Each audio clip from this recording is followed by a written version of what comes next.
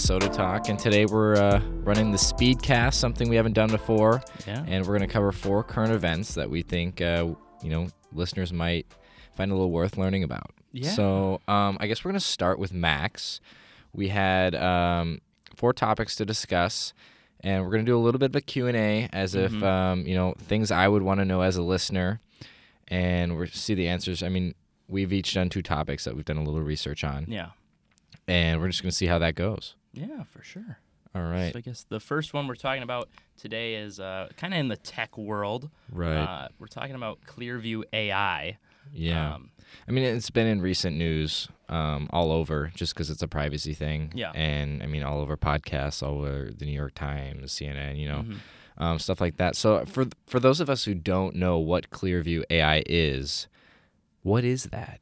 Yeah, so Clearview AI is essentially this like very secretive company in a way that essentially what they do is take billions of photos from all over the internet, and they use that for like this facial recognition program that's basically being used by law enforcement at this point.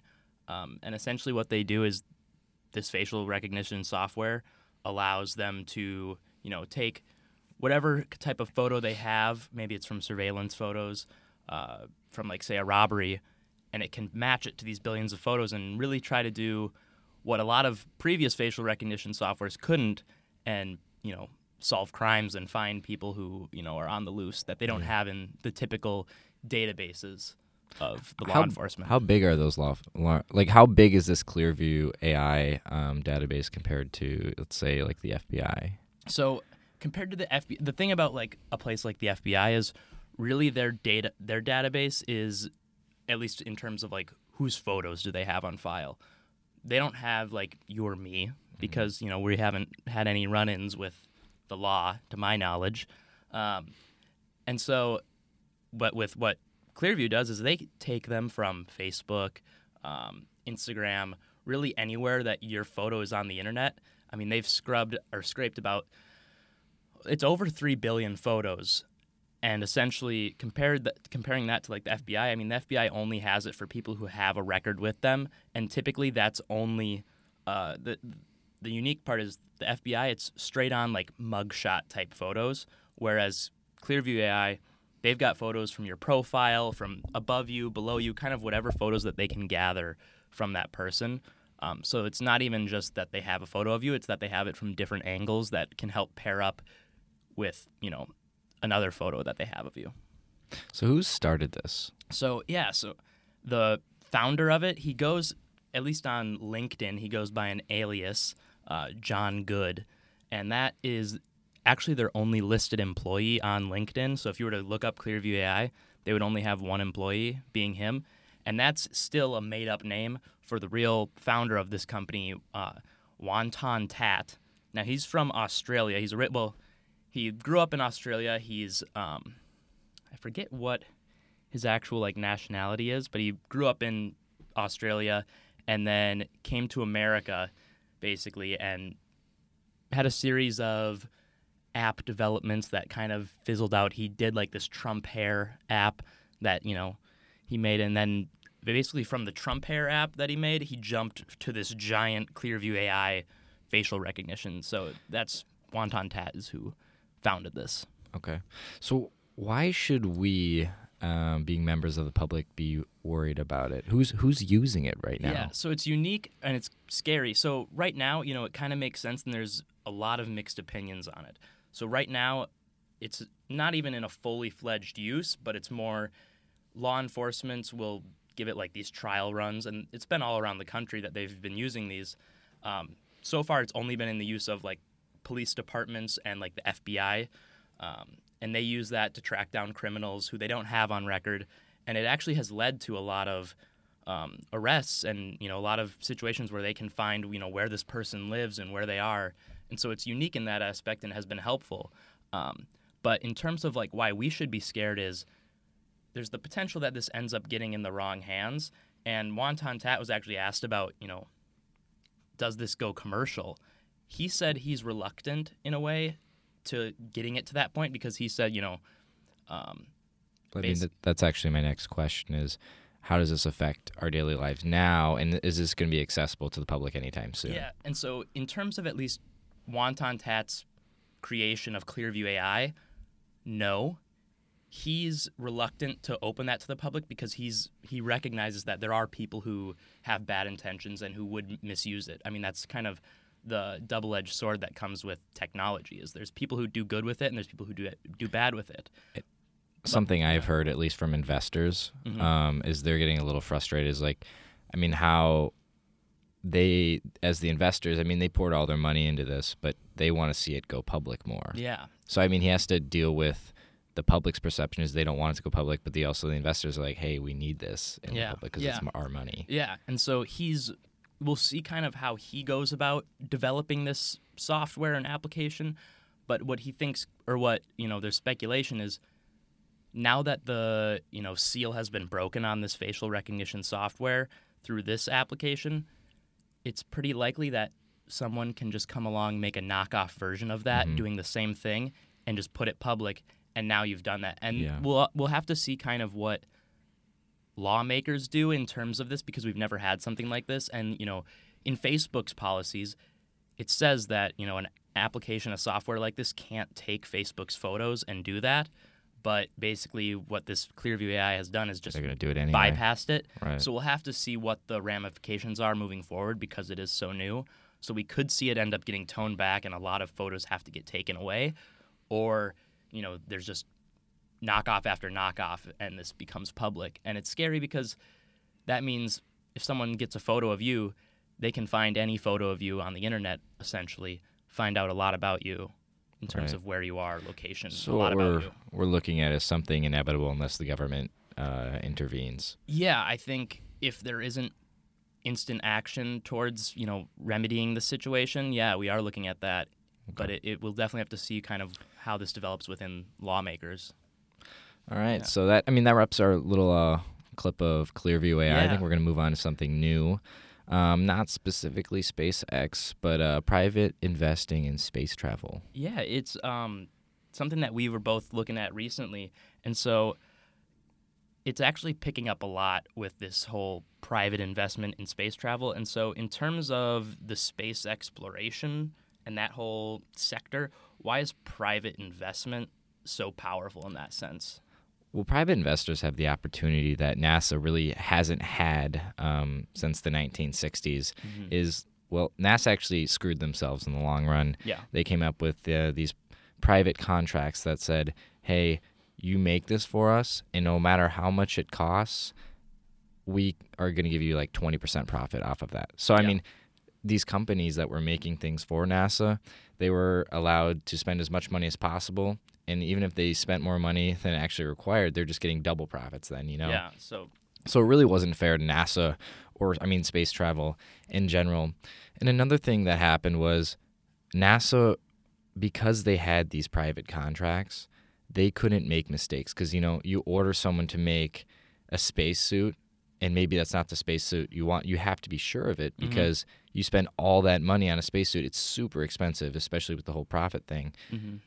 And, they can't go back on what they already did. So, it took a long time for them to make decisions and processes that allowed them to go through with such things. Yeah. And then another thing, that's so powerful about it is now that they don't have these private contracts hindering, their success and, they're able to make mistakes and quick turnarounds to try something different, they can experiment with what they're doing, is there's a massive amount of competition. So much like it was in the 1960s where it was Russia versus the U.S. and whoever really wanted to get to space first, we're seeing, a large amount of rivals that, SpaceX, which is Tesla, Boeing, Space Adventures, which I don't know who they are, Blue Origin, which is Amazon, and then Virgin Galactic. There's so many companies that are competing and, with competition drives innovation. Yeah, 100%. And so I guess kind of piggybacking off of that, what you were just talking about in terms of all these different companies jumping in on this private investment,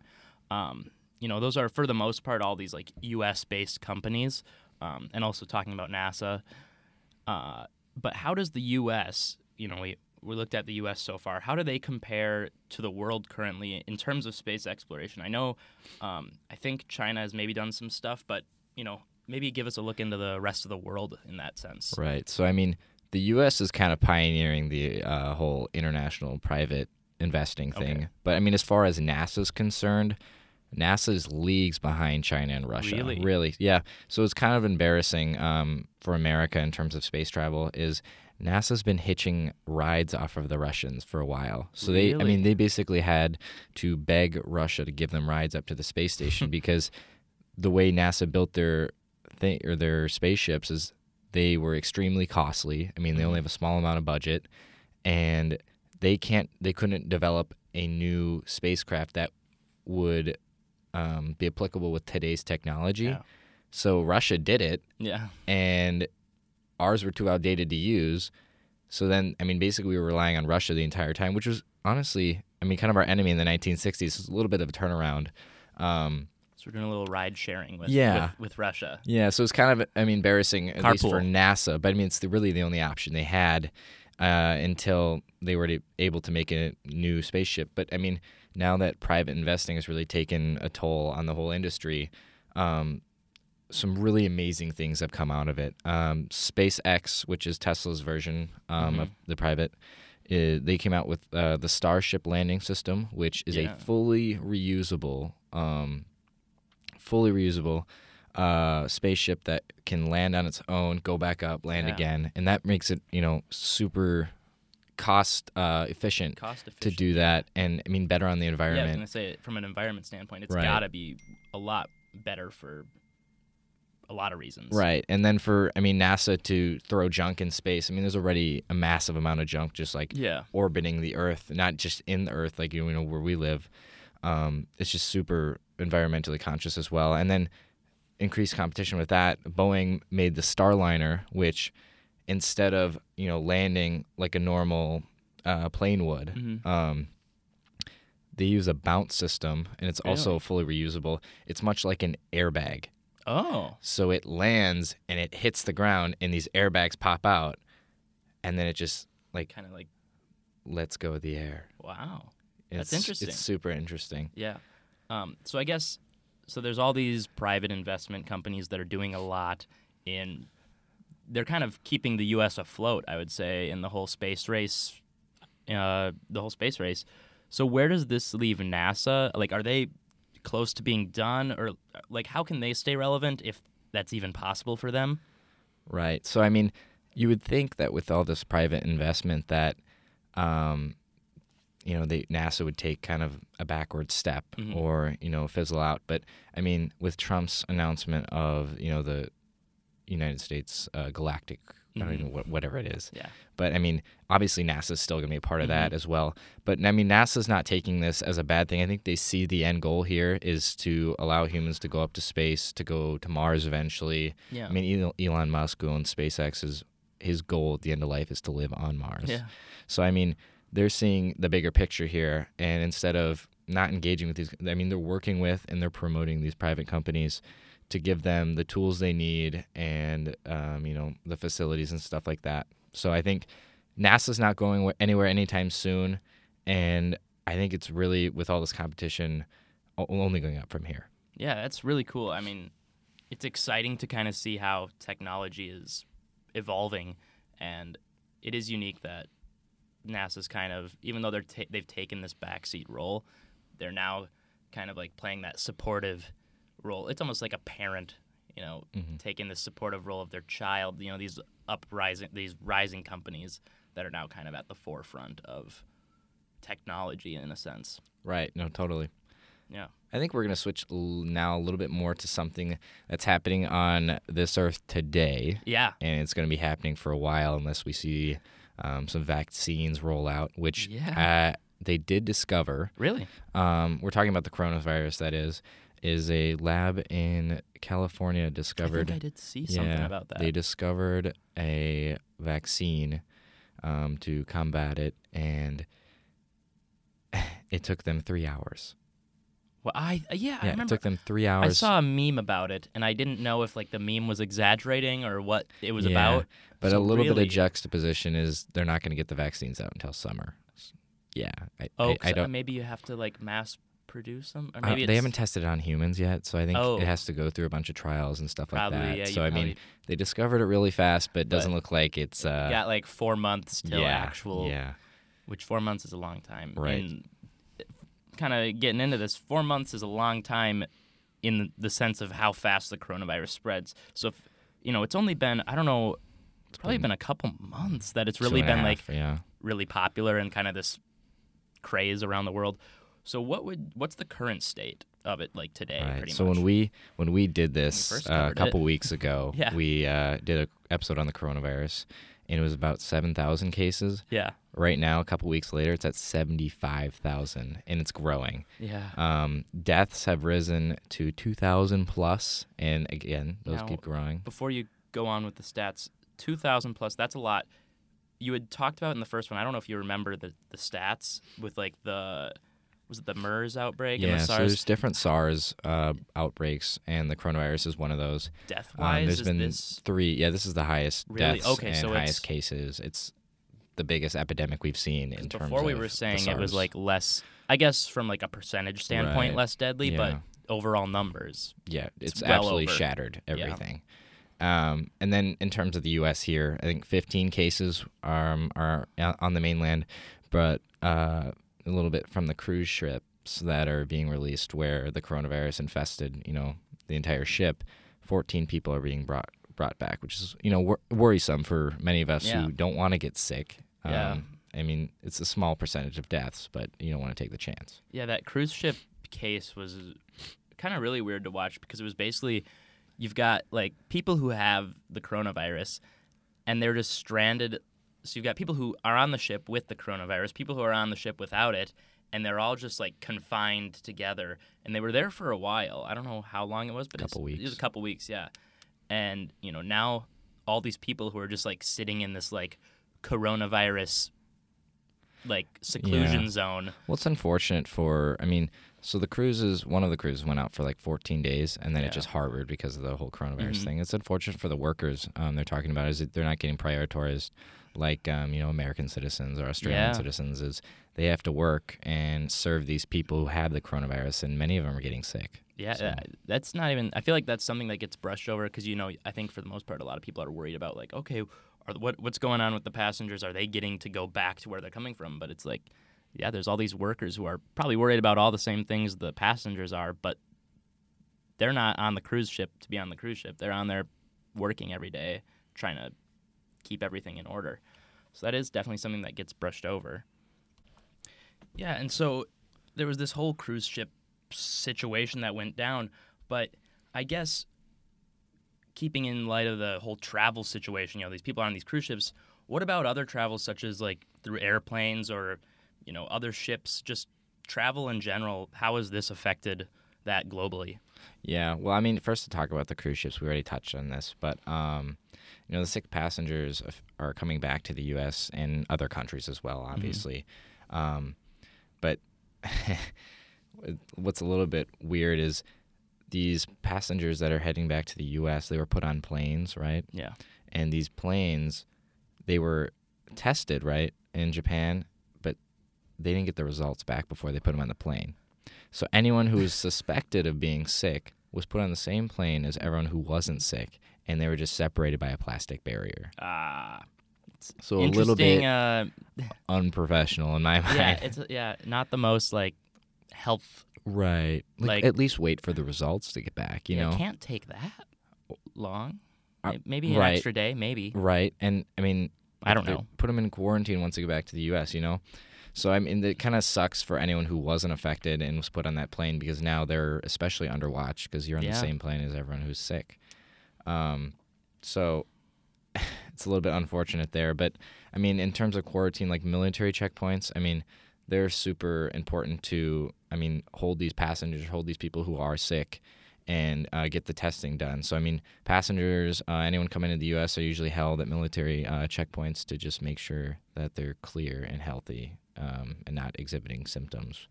But in terms of, like, how it's affecting globally, like, different events, something interesting is the Tokyo Marathon, which is a huge marathon. Really, yeah. Runners from all around the world come to it.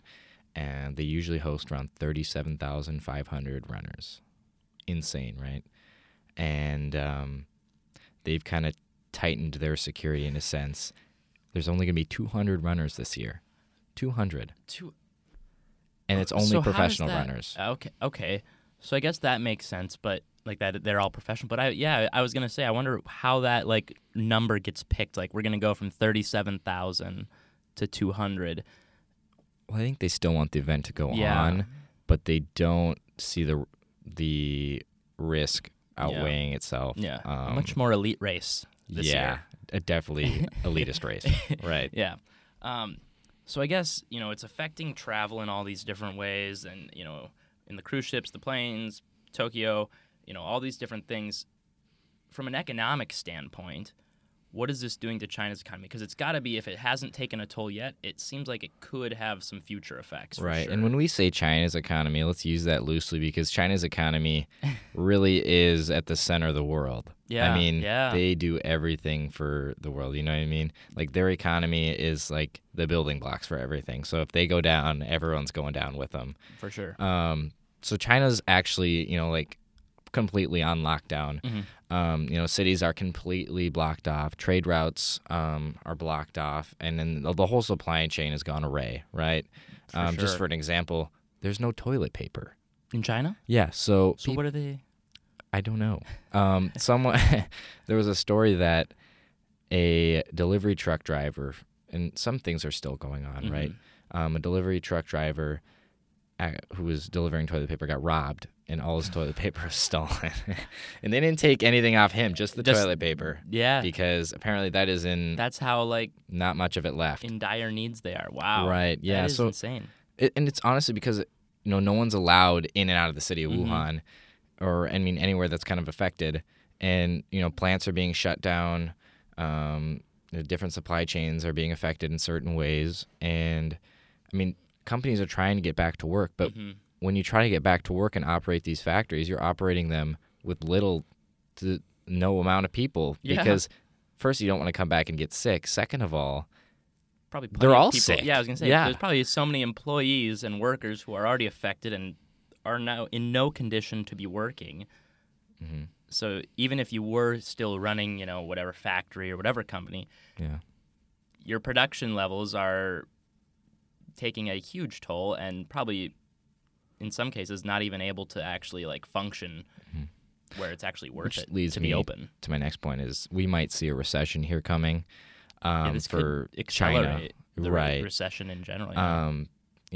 And it's obviously going to affect the world's economy and how different countries such as the U.S. or places in Europe are affected and can cooperate with what's happening is really going to be, the test of time is whether, all these plants get shut down and China does stay out of work, where we start creating our own supplies, And I think America will do fine, but for some of these countries that rely heavily on China, it's going to, definitely affect their economies.